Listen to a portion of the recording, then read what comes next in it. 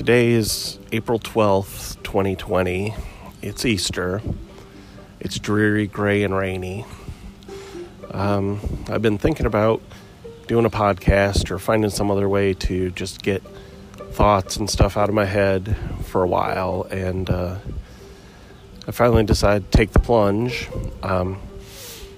I was motivated because I started talking to an old friend of mine that I used to work with at AT&T, and a combination of that and the success he's seeing in his life, launching a podcast, just other things. And I watched a Russell Brand video today, and he talked about Easter being a time of renewal, and he kind of talked about, with everything going on, the strange overlap with this coronavirus and the just the timing of our isolation being like being in caves. So I thought I'd sit down and write, as it were, I guess. I'm so used to thinking of things in writing terms. It's nice and peaceful out in my backyard. Everything's a heavy gray. The rain hasn't really hit just yet, but I guess I should start, where do you start any story? At the beginning. I'm rambling. I grew up in Muskegon, Michigan, on Lake Michigan, 45 years ago.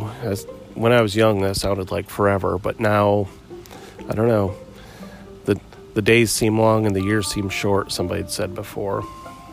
I've taken a very long, circuitous path through life, and I've found myself now down here in Blount County in Maryville, Tennessee, and it's taken me a long time to come to terms with, I have a great life. It doesn't track on people's charts the way maybe a great life should look, but somehow I've managed to beat the odds. I've managed to get everything that I want from life. Interesting, now the rain's starting to pick up and the winds. But I have two handsome, strong boys that are maybe a little too much like me.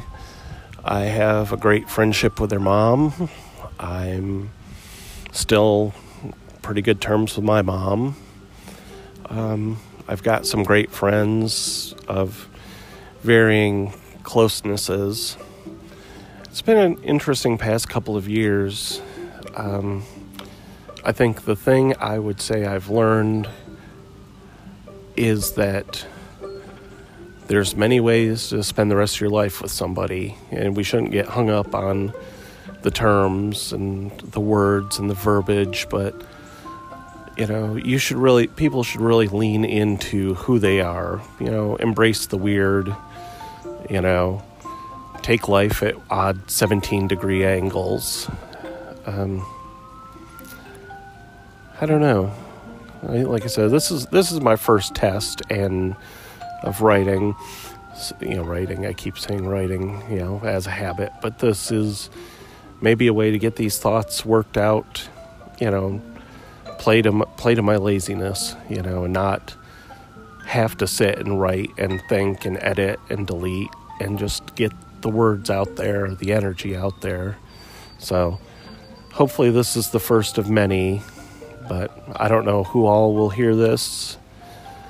But if I think of anything else, I will add it later or start a new one.